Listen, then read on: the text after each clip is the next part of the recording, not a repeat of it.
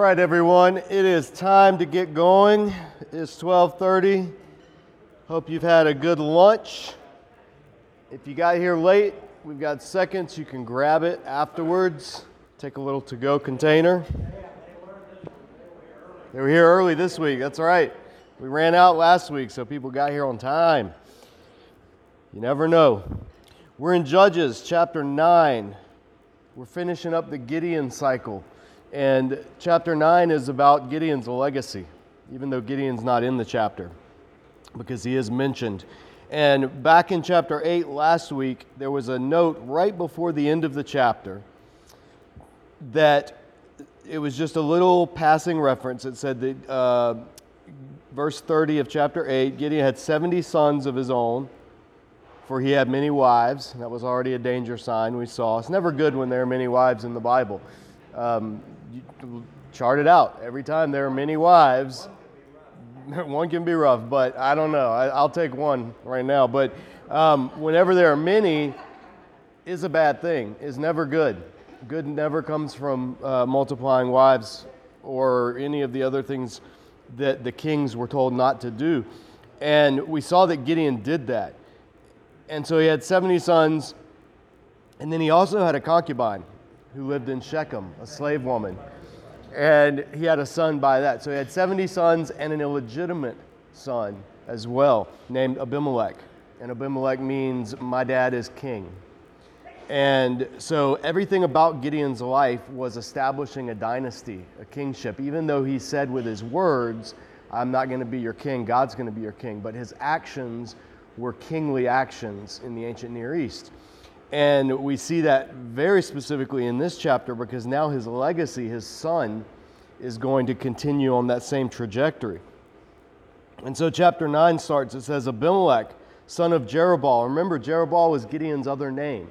It means let Baal contend. And it was because of him tearing down the altar of Baal. And he's only referred to by that name in this chapter.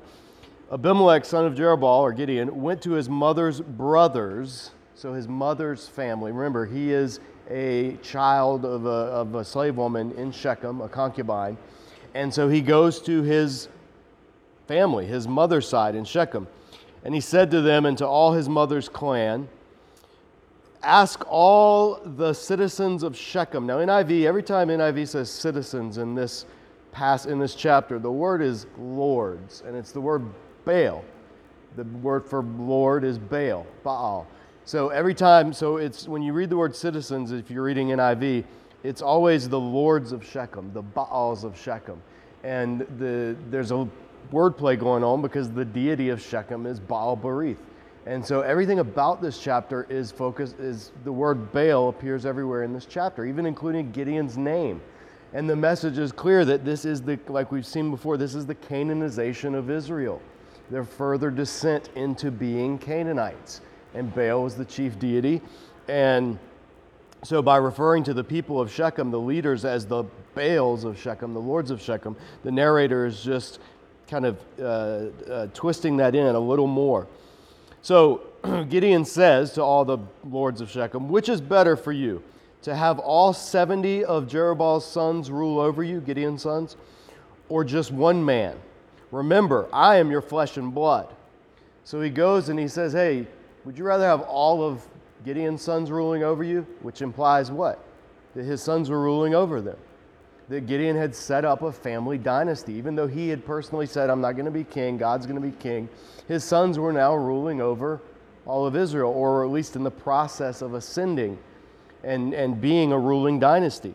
So Abimelech, the son of the outcast, looks at his 70 half-brothers and sees the contempt probably with which his family lineage is treated, since he's half-breed, so to speak, in their eyes, and half Shechemite and half Israelite. And he says, remember, I am your own flesh and blood. When the brothers repeated all this to the lords of Shechem, they were inclined to follow Abimelech. And in Hebrew it says their hearts reached out to Abimelech, for they said, he is our brother. So all the people of Shechem were like, yeah, we should follow this Abimelech. He's one of ours. Gideon's sons, Jerubbaal's sons, they're not us. They're not Shechemites. he's our brother. Now that's the irony, because we're about to see what he does to his actual brothers. But they said, he's our brother. They gave him 70 shekels of silver from the temple of Baal-berith. That's their god. This is, again, they are a Canaanite city that remained among Israel. They were supposed to have been driven out and never were. And Abimelech used it to hire reckless adventurers, literally in Hebrew, men of empty recklessness. Reckless adventurers, mercenaries, who became his followers. He went to his father's home in Ophrah, and on one stone murdered his 70 brothers, the sons of Jerubbaal. So he takes these 70 mercenaries and he goes and he executes, and he ritualistically executes. That's what putting to death on one stone means. The connotation of that is like a sacrifice, almost. He slaughters his brothers, his half-brothers, in order to ascend to power. This is very Game of Thrones-ish type stuff. This is the intrigue. This is what kings in the world of Canaan did. He's acting perfectly like any other ancient Near East king. He's acting exactly like later Israelite kings are going to act. This is how you seize power. You want it, you take it. So he took a armed force, mercenaries, put to death, slaughtered his 70 brothers on one stone, the sons of Jerubbaal. But Jotham, the youngest son of Jerubbaal, escaped by hiding. So it was actually 69 of his brothers that he murdered, but the youngest one got away.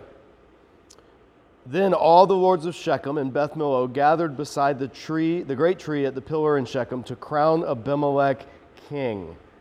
This is the antithesis of what God has wanted to happen. Deuteronomy specifically in 17 said, when the Lord chooses a king for you. But that's not what's happened. Through a bloody coup, through a violent slaughter, he has basically seized the power of kingship.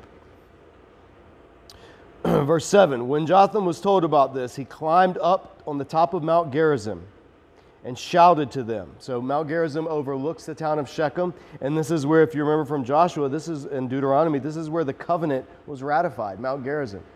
This is where the covenant ceremony took place, and the covenant curses and the covenant blessings were pronounced. Mount Ebal and Mount Gerizim, right there in this place. So Jotham is standing on the place where Israel made the covenant with God generations ago, and he's going to basically call down what becomes a curse on them. And he says, listen to me, lords of Shechem, so that God may listen to you. Now he's going to tell a parable, and this is not a parable, a fable. And this is considered one of the finest examples of the genre of fable in all of ancient literature. And fable is where you have anthropomorphic characters, and they're like Aesop's fables. They do things, and it's to teach a moral lesson. And it's kind of like a parable, but it's you have non-human actors being involved. In this case, trees. So he says, listen to me, lords of Shechem, so God may listen to you. One day the trees went out to anoint a king for themselves. They said to the olive tree, be our king. But the olive tree answered, should I give up my oil, which both gods and men are honored by, to hold sway over the trees? And literally the Hebrew says to wave over the trees. So the olive tree turns down. They said, be our king. The trees all go to the olive tree and say, be our king. And the olive tree says, why would I give up what I do, which is making this stuff that is so valuable? And olive oil was the most valuable commodity in Israel. Even to this day, still is one of the most valuable. Why would I give up that to just wave over some trees?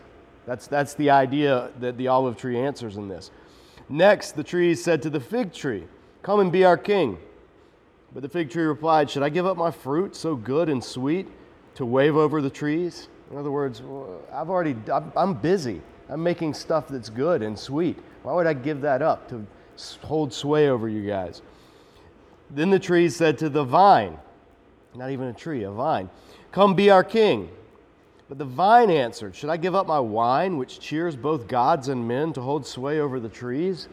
So even the vine, not even a real tree, turns him down. It's like, no, why would I do that? I'm producing this stuff that is good. And now, if you're Baptist in here, let me just clue you in. Wine is considered a good thing in the Bible. Alcoholic wine. It's the excess of wine that is the bad thing. That's what's warned against. But there's numerous passages in Scripture. Psalm 46:5, Psalm 104:15, Ezekiel 10:19, Zechariah 10:17. Many times wine is a sign of blessing and favor and celebration and goodness. And it wasn't grape juice. And I say that as a Methodist, and we love our grape juice, but it was actual wine. So that's a footnote, but we are in the Bible Belt, and sometimes it's worth noting that because you'll hear every now and then well-meaning preachers that like to go on about their favorite topic. Anyway, wine, good thing. Jesus' first miracle, he made wine. Anyway, so the vine says to the tree, why should I give up making this good stuff in order to hold sway over trees? Why I'm already, all of these trees in this parable that they've gone to and said, be king over us.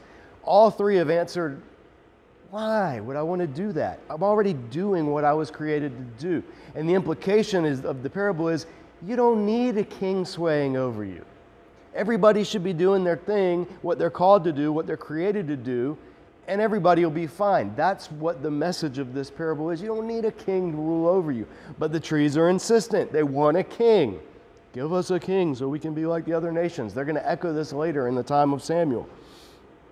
Finally, all the trees said to the thorn bush, to the shrub, the bramble, the briar, come be our king. The thorn bush said to the trees, if you really want to anoint me king over you, come and take refuge in my shade, which is a ridiculous image because it's trees, and he's saying, come take refuge in the shade of a thorn bush. Thorn bush, even the big ones in the Middle East, they can get pretty big, but they're not going to be putting shade over any trees. So the image is a foolish image intentionally.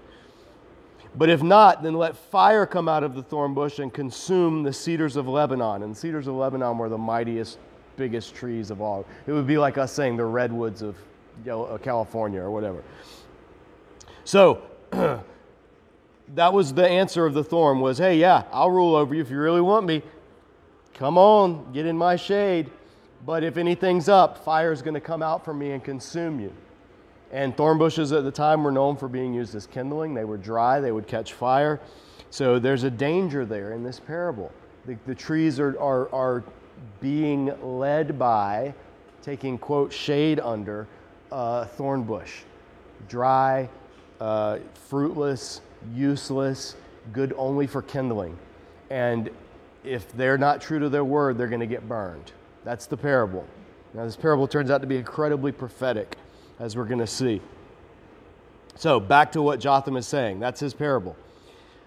Verse 16, now, if you have acted honorably and in good faith when you made Abimelech king, he's talking to the people of Shechem, and if you have been fair to Jerubbaal, that's his dad, and his family, that's him, and if you had treated him as he deserves, Gideon's legacy, and to think that my father fought for you, risked his life to rescue you from the hand of Midian, but today you've revolted against my father's family, murdered his 70 sons on a single stone, and made Abimelech, the son of this slave girl, king over the citizens of Shechem because he's your brother? If then you've acted honorably and in good faith toward Jerubbaal and his family today, may Abimelech be your joy, and may you be his too. But if you have not, which they haven't, this is all sarcastic. All of it is entirely sarcastic. But if you have not, let fire come out from Abimelech and consume you, lords of Shechem and Beth Millo, and let fire come out from you, lords of Shechem and Beth Millo, and consume Abimelech. In other words, may you all burn for this, all of you, because you've acted unfaithfully. So this is the pronouncement that Jotham makes from Mount Gerizim, the place of covenant cursing and blessings. Then Jotham fled, escaping to Beer, and Beer could either be a city or it could just mean what the word means, which is well. It's a well, like you get water out of, and he could have gone and hidden somewhere, like in a well, or we don't know. He just escaped, and he lived there because he was afraid of his brother Abimelech. After Abimelech had governed Israel 3 years, so 3 years later, God sent an evil spirit between Abimelech and the lords of Shechem, who acted treacherously against Abimelech. So now we come to God's going to enact this parable that was told earlier. And the phrase, God sent an evil spirit, God sent a ruach ra, it means spirit of disaster. Or it's like when Jonah prophesied over Nineveh. He prophesied disaster, calamity, ra'ah. It's the word for that. It can mean evil, but it can also just mean disaster or dissension or unrest or bad stuff. And so God sending a spirit of ra'ah, a spirit of calamity, a spirit of evil, means God's going to drive a wedge between Abimelech and the people of Shechem. And he's going to stir dissension up because they have already abandoned his covenant. So he has no covenant obligation to protect them whatsoever. And so now this is the time where God is going to be treating Israel and the people of Israel kind of as they deserve, instead of with grace as he's been doing throughout this entire book, because they have thoroughly Canaanized by now. They aren't even remotely worshiping Yahweh anymore. And they've installed a pagan king over them. So he said God did this, verse 24, God did this in order that the crime against Jerubbaal, Gideon's 70 sons, the shedding of their blood might be avenged on their brother Abimelech and on the citizens of Shechem who had helped him murder his brothers. In opposition to him, these citizens of Shechem, the lords of Shechem, set men on the hilltops to ambush and rob everyone who passed by, and this was reported to Abimelech. So now this is what happens. After 3 years, the citizens of Shechem, the lords of Shechem, the Baals of Shechem decide, we're kind of going to take things into our own hands. Abimelech's ruling, but he's ruling from somewhere else. Things are good, but they could be better for us. So we're going to actually start robbing people. We're going to start doing what people in the ancient Near East did, which is these city-states building up their own power. And so they started setting ambushes, and they started acting unfaithfully under the rule of Abimelech. So the citizens who put him into power are now acting unruly and causing calamity on the people that pass through. Verse 26. In opposition to the set up hilltops. Yes. Verse 26. Now, Gaal, son of Ebed, new character enters the scene. Gaal, his name means loathsome. Ebed means slave. So loathsome slave son is this guy.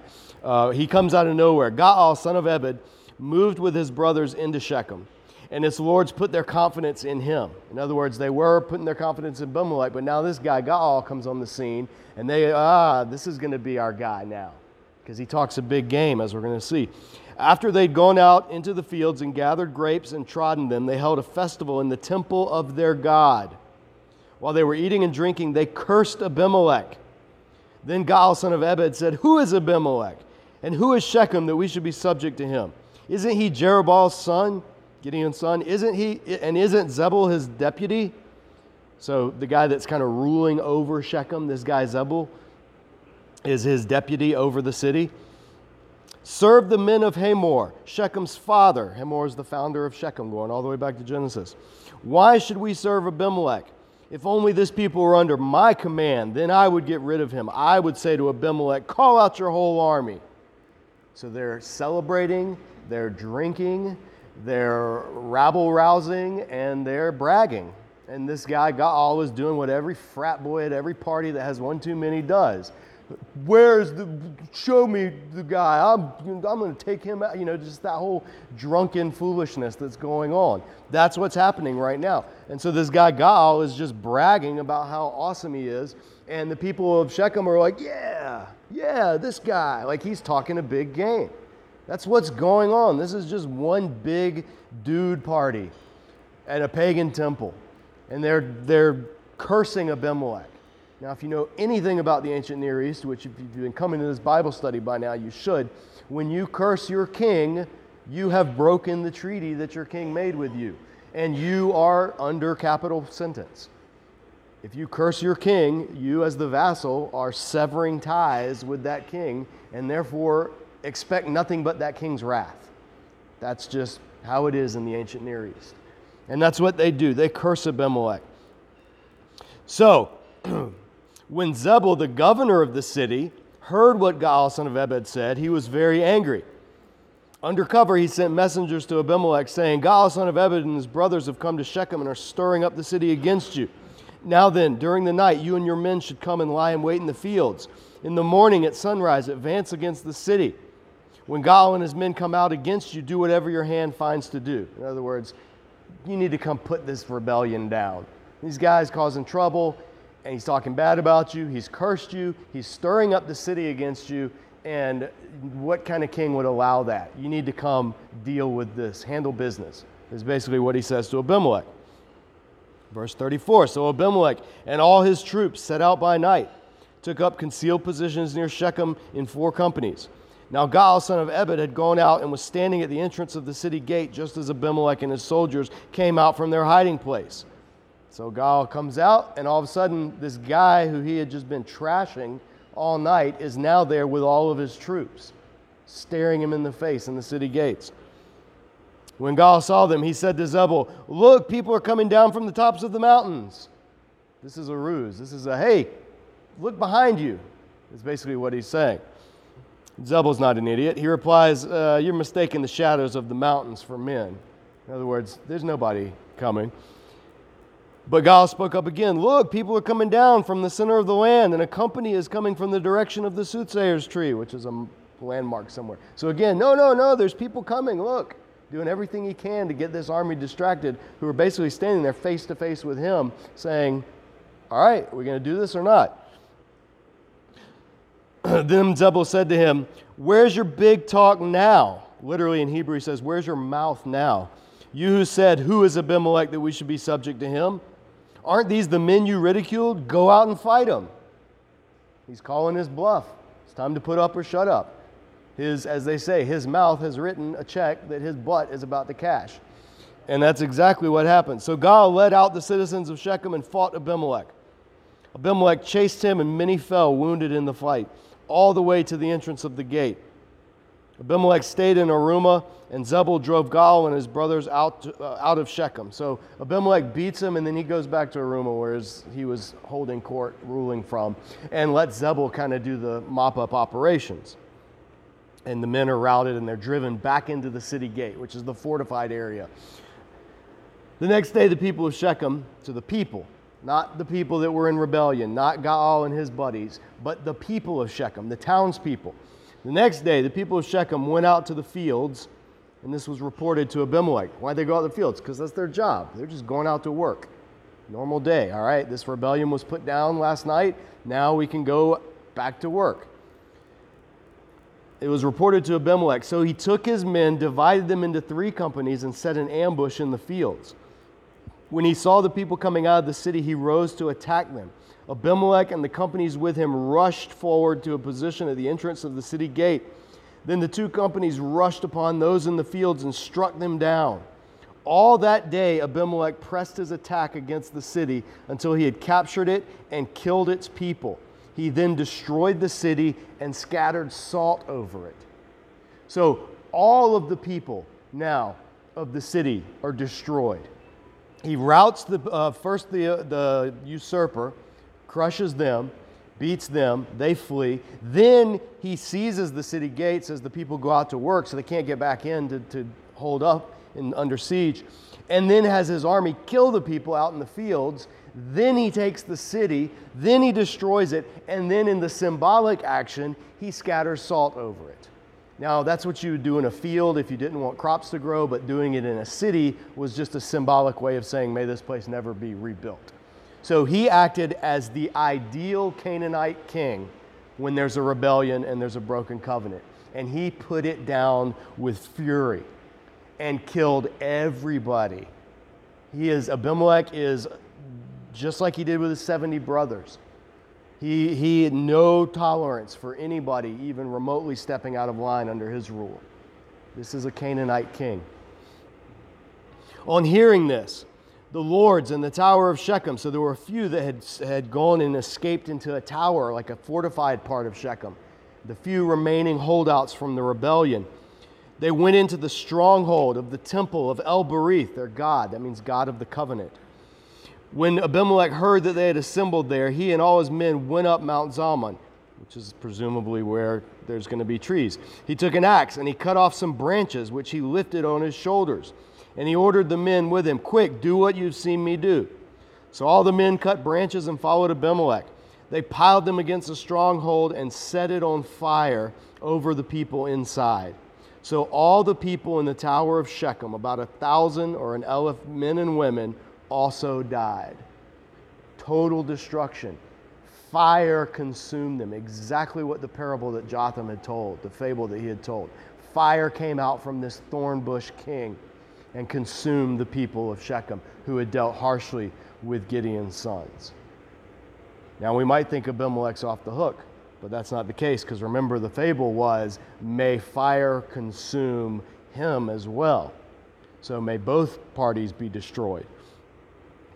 So after this is done, next Abimelech went up to Thebez and besieged it and captured it. Now where's Thebez? It's like a little satellite town. What have they done? Nothing. He's on a rampage now. Abimelech is drunk with power, and he's thinking, all right, time to expand my territory. Time to show who's really in charge here. So he besieged it and captured it. Inside the city, however, was a strong tower to which all the men and women, all the people of the city fled. That's what you did in the ancient world when there was a siege on the city. They locked themselves in and climbed up on the tower roof.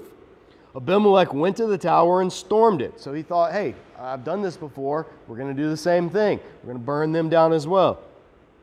But as he approached the entrance to the tower to set it on fire, a woman dropped an upper millstone on his head and cracked his skull.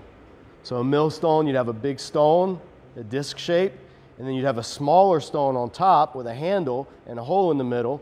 The hole goes through both stones. You put the grain, whatever you're grinding, on the stone. You lay the upper stone on top, and you grind, and all the stuff falls out the sides, and you collect that, and that's your flour or your grain. So you can take the upper millstone off and scrape, and that. So the upper millstone is kind of the movable part, a little bit smaller, not as heavy as the big base. So a woman takes a household implement, because this is what women did. This was a millstone, was typical kitchen implement, like a toaster, but a little heavier.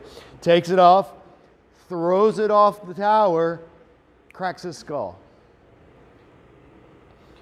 Hurriedly, he called to his armor bearer, Abimelech, "Draw your sword and kill me, so that they can't say a woman killed him." Even in death, his manly pride is hanging tough. So his servant ran him through, and he died. When the Israelites saw that Abimelech was dead, they went home. Thus God repaid the wickedness that Abimelech had done to his father by murdering his 70 brothers. God also made the men of Shechem pay for all their wickedness. The curse of Jotham, son of Jerubbaal, came on them. Both parties got punished for the evil that they did. The irony, this story is full of irony. The one who had slaughtered his brothers upon one stone ends up having his skull crushed with one stone. There is the theme of covenant violation and covenant retribution all throughout this chapter. And basically what God does in this chapter is says, okay, you want this guy to rule over you? You're going to experience what it's like, all of you. And he steps away and he sends this, the text just says, a spirit of dissension, spirit of calamity, spirit of evil, whatever it is, to put a wedge between the two parties. And they act like Canaanite people act all throughout that time. And they rebel against their Lord after a few years, and he puts down the rebellion, and then he does so with overkill, and then he goes and gets greedy, and then he's killed. All of this is the legacy of Gideon, Jerubbaal. This whole section. Gideon's legacy. Gideon was a hero. He had rescued Israel from Midian. He had been a good judge at the beginning of his reign, and then he didn't even slip. He ran headlong into idolatry. And that led the people into idolatry. And the people forgot Yahweh, and they embraced Baal-berith, God of the covenant, Lord of the covenant, as their God, one of the Baals. Baal had many forms in the ancient world in Canaan. So you'd have this Baal, that Baal. It just means Lord. So they paganized, they Canaanized, and as a result, God said, all right, I'm stepping back. But even behind the scenes, you see God ordering things so that ultimately justice was served, and ultimately the guilty parties paid for their evil that they had done, for the bloodshed that they had done. It's a very stark reminder in this section in Israel's history that when Israel becomes Canaanites, God deals with them as Canaanites. And so Israel should learn from this And the next judges who are raised up should be judges who wholeheartedly follow God. And the people should realize we can't choose a king over us because that's not what God wanted, and we're not good at it anyway. And every king that we decide we want is later going to come back to haunt us. And that's true of every king of Israel to some degree. So that's what we're left with at the end of this chapter. It's a sad legacy, and this is kind of the last time in Judges when Israel, after this point, Israel's pretty much completely bad. Things get worse. They're going to get worse even than this, but this is a taste of what it's like for Israel to be on the receiving end of breaking the covenant. And they're getting a taste of it. And remember, those of you that were with us for Deuteronomy, the whole book was a warning against this exact type of scenario. And generation after generation were called to listen and heed God's warning, and they didn't. And because they didn't, they were subject to rulers at the time who would rise up. And look at how Abimelech appealed to them. He appealed to their sense of nationalism. Hey, I'm one of you. You should put me in power. Who wants to be ruled by those people? I'm one of you guys. That's how nationalists gain power. You appeal to their nationalism. And then what did Gaal do later? Hey, I'm one of you. Who are we Shechemites to be under this Abimelech guy? He's an Israelite.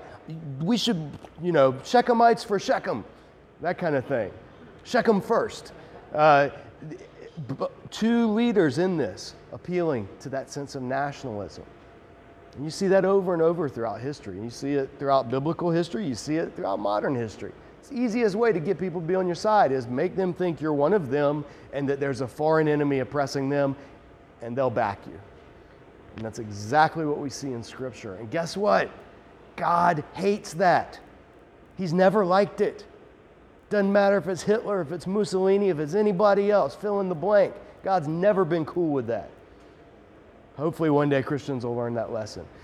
But we got to go. We're 30 seconds over, so I want to be punctual. You guys have a great week. Next week, chapter 10, there's going to be an interim period, and then we're going to go into the second from the last Judges cycle, which will be Jephthah, and then Samson after that, and then it gets really bad.